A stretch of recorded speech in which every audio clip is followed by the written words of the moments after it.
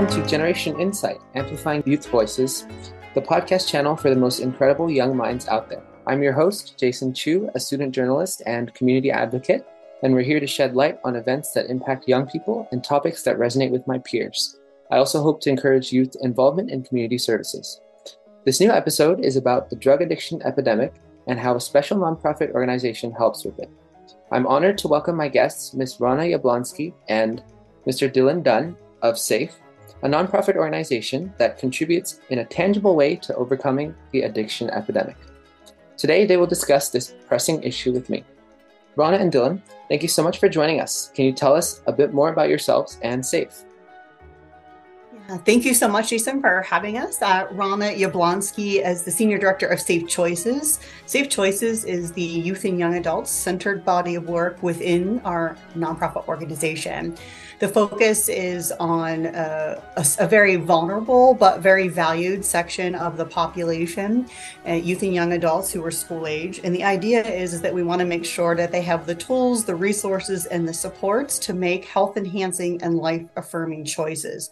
And what does that mean? Basically, the bottom line is that we just want youth to know that their voices matter in this arena, their choices matter, and that we truly care. We want to provide education opportunities as well as empowering and engaging opportunities where they can be equipped and feel prepared to stand up and speak about topics that are important to them related around substance use and mental health.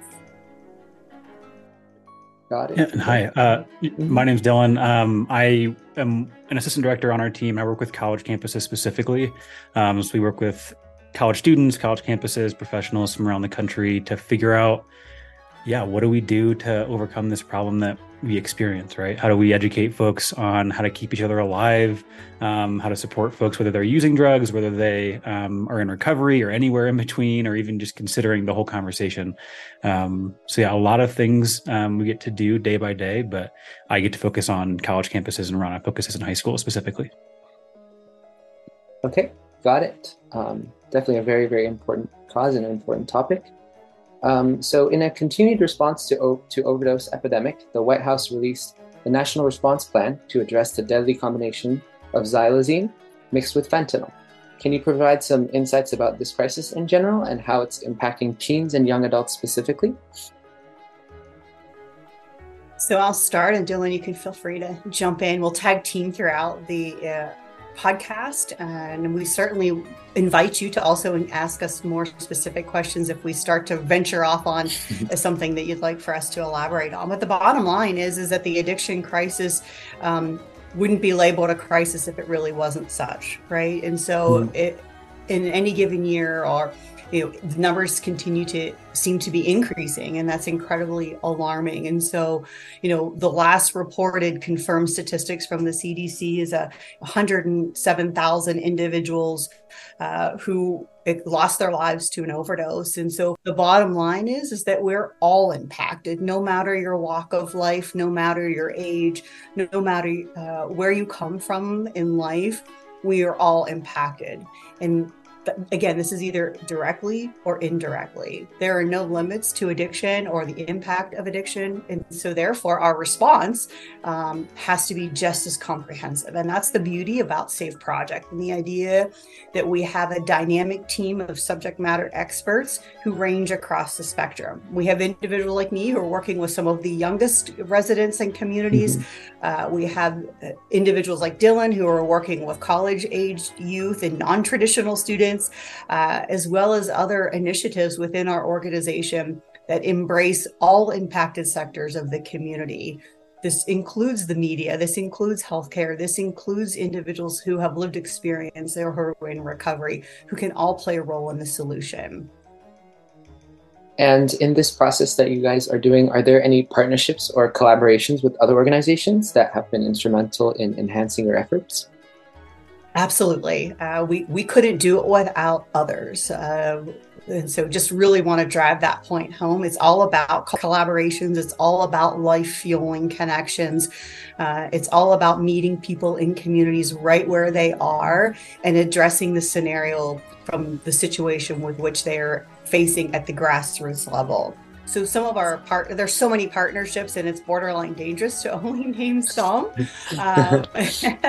And so there are so many, and we could talk about it the entire time. There's one that I'll mention, and then I'll tag team over to Dylan, and then maybe we can come back and forth. But one of the key partnerships that we formed through the Choices portfolio, through our young adult, this is that center of body work that focuses on youth and young adults, in 2023 was with an organization called Rise Together.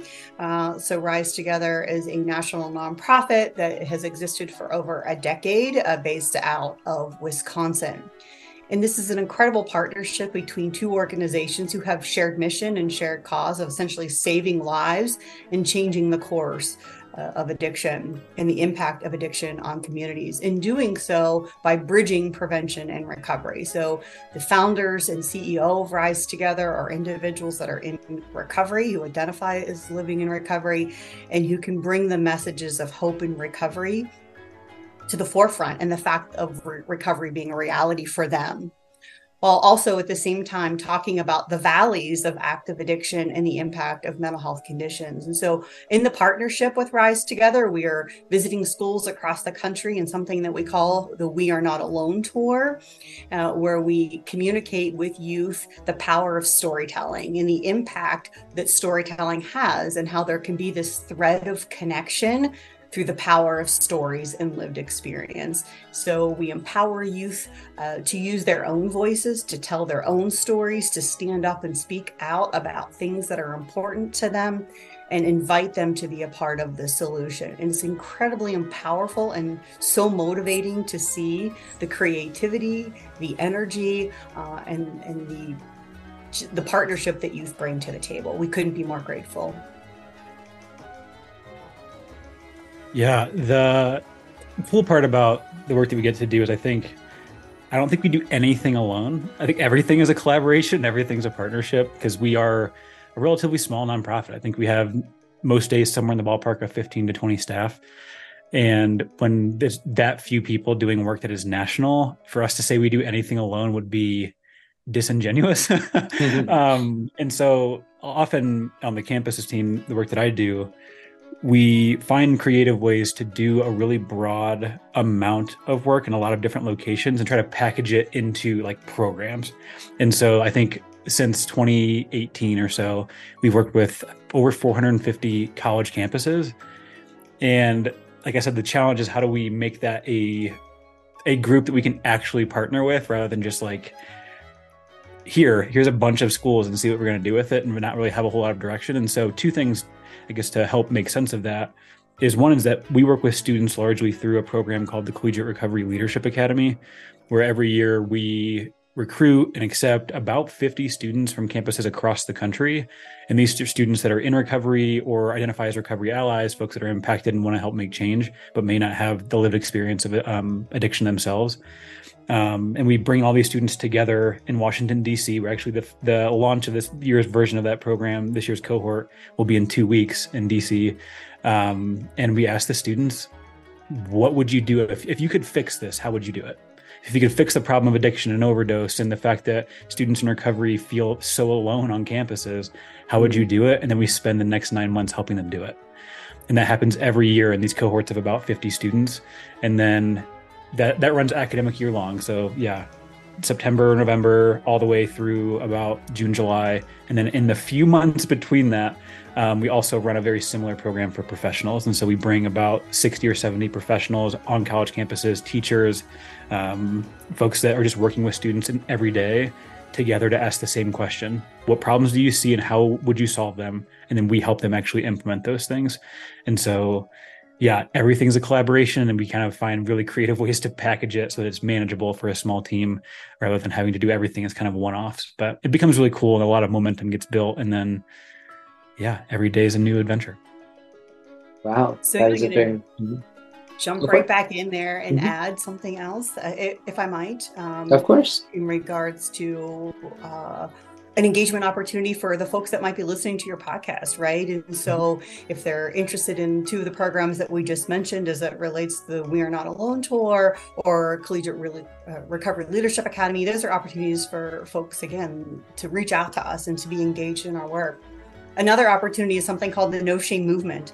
SAFE Project in 2020, early on in the creation of the nonprofit organization, created something called the No Shame Movement. Since then, we've also created the No Shame Education Program. And the bottom line around that is that there's no shame in asking for and or receiving help. And so it's a very easy step that interested folks can take. One of the questions that we get asked all the time is, yes, I know it's a problem, but I just don't really know what to do about it, right? How can I be a part of that solution? And so we want to share information about opportunities for folks who are passionate. And one of those, again, is this No Shame movement and the idea that there's this pledge that they can take online. And then there's also this education program, and it's all about recognizing addiction as a disease and becoming an informed advocate as well as an ally. And so how can I advocate for change in this arena? How can I support others? How can I promote treatment, recovery supports for others, and maybe even myself in this space? And that I would take every step to reduce stigma linked to it, because stigma is the paralyzing impact of stigma means that if we say nothing and we do nothing, then nothing changes. And so just really want to offer that as a very easy beginning step for someone that might be interested in engaging as part of the solution in this arena. Of course. Okay. So interesting. And it's amazing to hear all of the processes behind how you guys are tackling this. So kind of moving to the topic of the drugs themselves, I did some research, and it says that illicit fentanyl has been the major cause of the increase in overdose deaths since 2012. And there was also something about the flesh-eating animal sedative drug that is called Tranq that was zombifying people. So can you tell me a little bit more about how deadly and harmful these drugs are, such as like fentanyl that's laced with xylazine and Tranq? Yeah, so I guess the basic of what fentanyl is that it's just a very strong, very short-acting opioid. What we often, when we're talking about conversations like this around like overdose and people passing away, we're often talking about illicit fentanyl. Fentanyl, the pharmaceutical drug, is used very commonly. A lot of folks who have kind of heard have experienced the fear around fentanyl will often go to the hospital and be told, hey, we're going to give you fentanyl today, and they panic. Luckily, fentanyl in the pharmaceutical setting and in the hospital setting is safe. We're totally fine. And so I want to kind of at first kind of make that distinction here, as there's of course like pharmaceutical fentanyl and then illicit fentanyl. And illicit fentanyl is an illicit drug. We find it in the illicit drug market. We traditionally find it in pills, powders, or crystal drugs. Those are kind of the three places where we're seeing it either purposefully placed right now by drug manufacturers who are in the illegal market, or it's either placed there purposely, or sometimes it contaminates on accident. And so the challenge with fentanyl is it takes a very small amount to cause an overdose if you have no or little amounts of opioid tolerance. And so for folks who have tracked the opioid crisis over the past couple decades, a big driver of the opioid crisis is the fact that opioids are so powerful that they cause tolerance very quickly. And so you need more and more each time you take them to feel the same effect. Because that trend continues towards you need more and more, drugs like fentanyl that are very strong slowly become more popular because folks need drugs like fentanyl if they're wanting to experience continued opioid use and continued effects from that use. And so the danger when we say fentanyl is killing folks, right, is actually that folks who are using fentanyl intentionally or not without tolerance or expecting it to be in the drugs they're using. And so if using drugs, I think it was supposed to be, I don't know, Xanax. I thought I was buying Xanax from somebody and I take it and it was actually fentanyl in it. If I have no tolerance to opioids, it only takes about 2 milligrams to potentially cause an overdose. An additional layer here, and I can go layer by layer, so please feel free to stop or interject if things are getting confusing. But the really important piece that I want folks to know is that these drugs are only truly fatal, and overdoses are only fatal if we're not intervening. Every overdose can be reversed and intervened with naloxone. which is the opioid reversal drug, which is not over the counter. It's phenomenally accessible. It's not necessarily free to everybody, but every overdose can be reversed with naloxone if used in time. And so that is a bit of the kind of how I like to describe what is now the fentanyl overdose crisis and people dying from these drugs, is that we have phenomenal ways to stop these from happening. And with tools, these numbers can dwindle. It's just that people are either using alone, so they're overdosing alone where no one is there to use naloxone on them, or they're using drugs they don't know have fentanyl in them. And so they're experiencing these overdoses that they felt they had no reason to be afraid of. So it's complicated, at least the fentanyl part. If you have any other questions about fentanyl, we can kind of pause there, but I can get into xylazine as well if you want. I think it makes sense. Yeah. Mm-hmm. Yeah. So xylazine, I know, is kind of, the media has picked it up as, this flesh-eating drug that zombifies people, right? Mm-hmm. That really comes from this fact that xylazine is a tranquilizer. It enters the illicit market through initially being manufactured for animal use. And so it's not approved for adult human use. It's not really prescribed for adult humans. It is more of a veterinarian drug. But the way it works is it constricts our blood vessels, right? And so the problem is if you use a drug that is not designed for your body, it may not constrict the blood vessels that you want. And often we're finding that people are developing these wounds even outside of the site that they may have injected the drug. And so say I'm a drug user and I'm injecting drugs in my arm, for example, I may develop a wound on my leg because that was where the xylazine happened to constrict the blood vessels in a way that was not intended and was not helpful. And then when your flesh is robbed of blood, it starts to rot. And so that is a unfortunate side effect of using this drug in humans.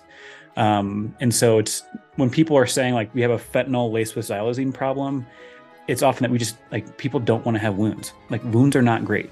And so the tools we give people are how do you clean these wounds? How do you kind of navigate wounds when often folks who are using these drugs may be unhoused and not have access to sterile environments. And so they have to pretty carefully and pretty actively clean these wounds. And then the challenge, and I think one of the most harmful pieces of misinformation, is that xylazine creates fatal overdose when opioids. The distinction here is that xylazine is not an opioid. Naloxone, the tool I talked about earlier that reverses opioid overdoses when people overdose on fentanyl, naloxone binds to the opioid receptors, keeps people from overdosing on fentanyl. Xylazine, because it's not an opioid, is not affected by naloxone. And so if someone has an overdose from fentanyl that was laced with xylazine, they will return to breathing, but not return to consciousness sometimes. And so that's just a dangerous situation. They are alive. They are relatively okay if we're just trying to prevent someone from dying of an overdose, right? But they are just unconscious. And when if, for example, you're unhoused and left unconscious somewhere, that's not safe. That is not a situation we want. And so that's kind of the fuller picture among folks that are kind of actively using drugs. But of course, most youth and young adults, when we are afraid of fentanyl, it's because folks are experiencing fentanyl and maybe even xylazine in places where they didn't expect it. And they don't have tolerance, so the likelihood of overdose is actually very high. So that's as best as I can paint the picture in a short podcast. So yeah, feel free to let me know if there's anything I missed or if you have any questions about that. Of course. That definitely does make a lot of sense. So like you mentioned, naloxone, how does the nonprofit SAFE work to ensure the accessibility to harm reduction resources such as naloxone for all the individuals that are at risk of drug overdose? Yeah, so at Safe Project, we do a number of things. Like I said, being a small team with a national scope, it would be phenomenal if we could just have like an unlimited budget to give everybody naloxone, right? Of course. I think like the amount of naloxone it would take to, I guess what we call like saturate the country with enough naloxone to keep everyone from overdosing when they needed naloxone is in the billions of doses. What we do instead is we work with communities and campuses and other groups to help them navigate systems that would help them get more naloxone. And so if I'm going to ever like gift or donate naloxone to a campus in my work, it's often to kind of push them over the precipice of helping the campus see that students want naloxone. Students will use naloxone. Naloxone works. It's not that we kind of give them enough naloxone to get them through the year. It's so that it's kind of an advocacy tool more than us kind of offering it as the solution or us as the solution, because a lot of states have, like most of the people listening to this podcast, they can contact someone in their state and get naloxone for free. It's how do you find that information? How do you find those systems that already exist? We often act as kind of a educator and awareness provider of those things. And so I'm in Colorado, across the country from you all. But my state gives naloxone for free to anybody who wants it. You just have to ask. Most people don't know they can do that. And so my job here is to let people know about that, or help states that don't have that develop those systems. And so, yeah, we're rarely the people just giving the naloxone on our own, or often we're partnering to help folks amplify their impact through the systems that already exist. Got it. I see. Okay. And finally, can you share some examples or success stories or notable achievements of SAFE? So we'll let Dylan catch his breath. And there's a couple of things I can jump in here. I mean, again, as we reiterated early on and throughout the podcast, is that SAFE Project's all about collaborations. It's all about partnerships. It's all about meeting communities where they are and creating these productive collaborative initiatives, efforts, programs, whatever it might be. So the successes, again, are many. And so one of the things that I mentioned earlier is the No Shame movement and the No Shame education program. These are resources that are available and programs that thousands across the country and individuals of all ages have participated in. And so it's a very easy thing to do, to take a stance and to speak out. But if you don't know where to begin, we invite you to be a part of this movement and participate in utilizing the resources that are available on our website at no cost. The other thing I'd like to mention is to kind of reiterate the information that Dylan shared in regards to naloxone and Narcan. And so we have had incredible support from partners as well as our volunteers and communities in creating on our website updates on the legislation and the laws as they stand in communities. And so you can very easily access. So Dylan says people know that this information naloxone can save a life, but where do I get it? How do I get it? How does my state view this?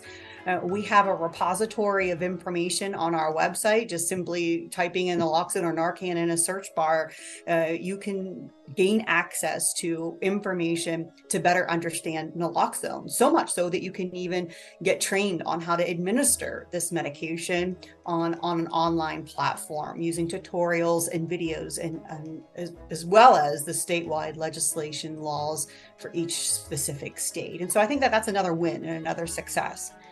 The other thing that I want to share is that SAFE Project is in meeting people where they are and communicating sources of support and help.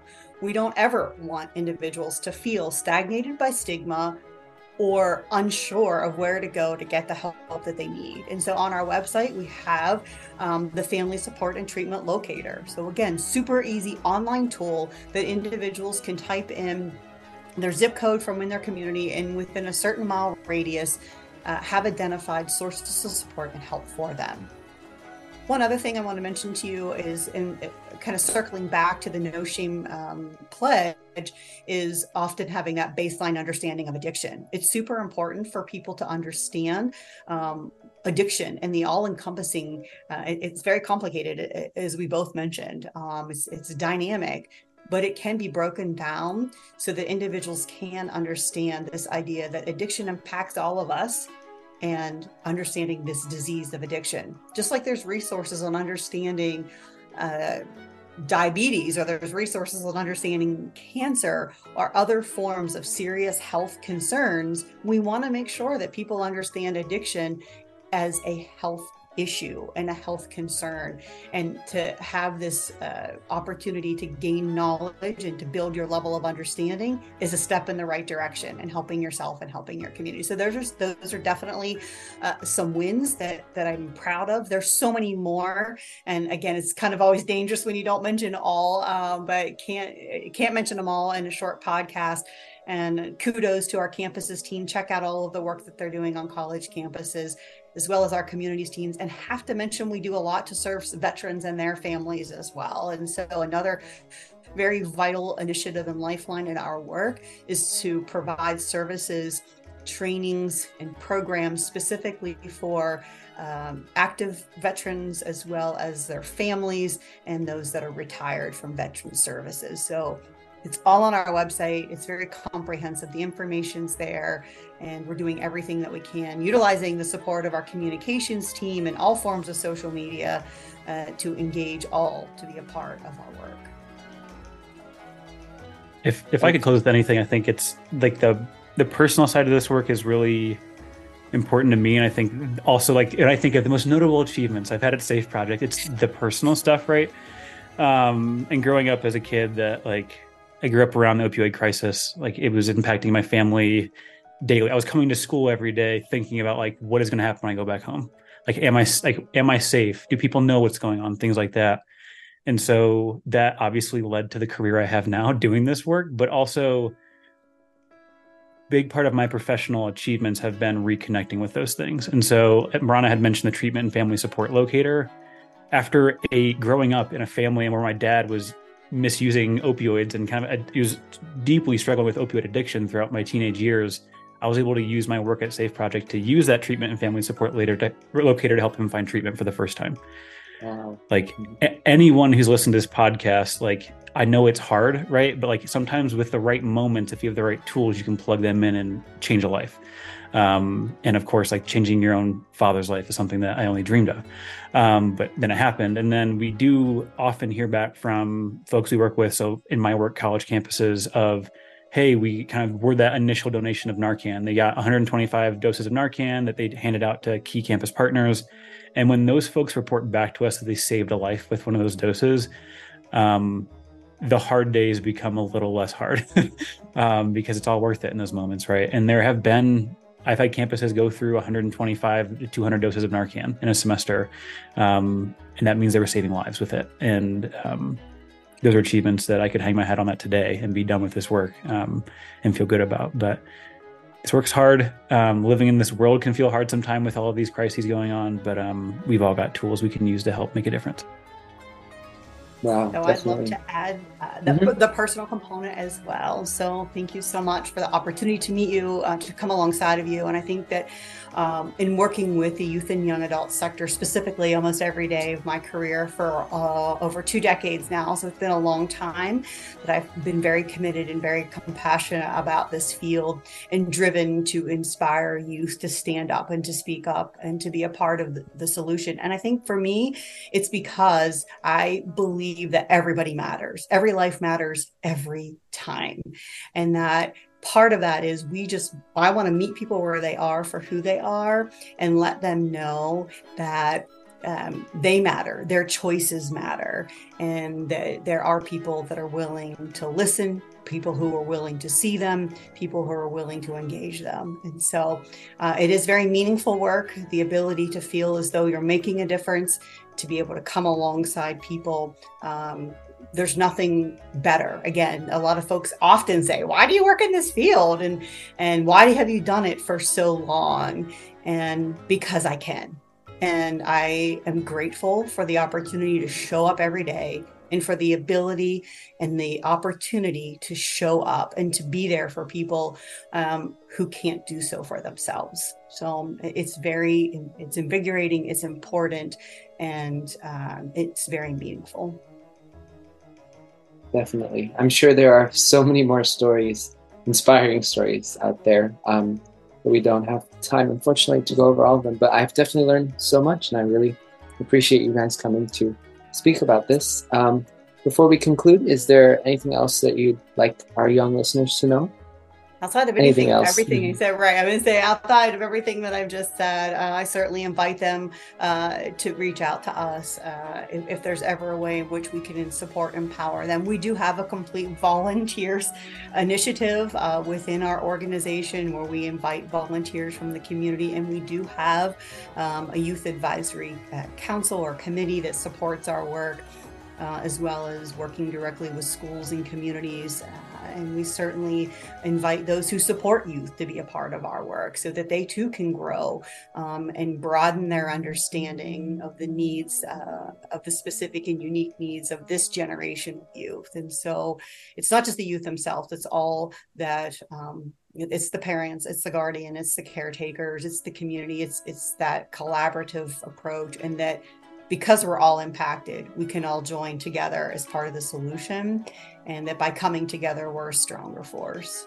The final thing I'll add then is, I mean, like, just carry Narcan, please. Like, if you need help getting access to Narcan, please let us know.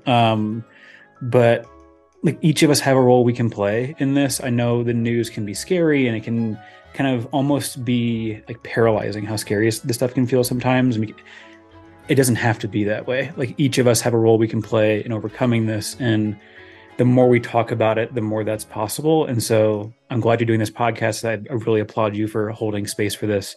And just, keep talking, find ways to help. And if you're not sure what that may be, feel free to reach out.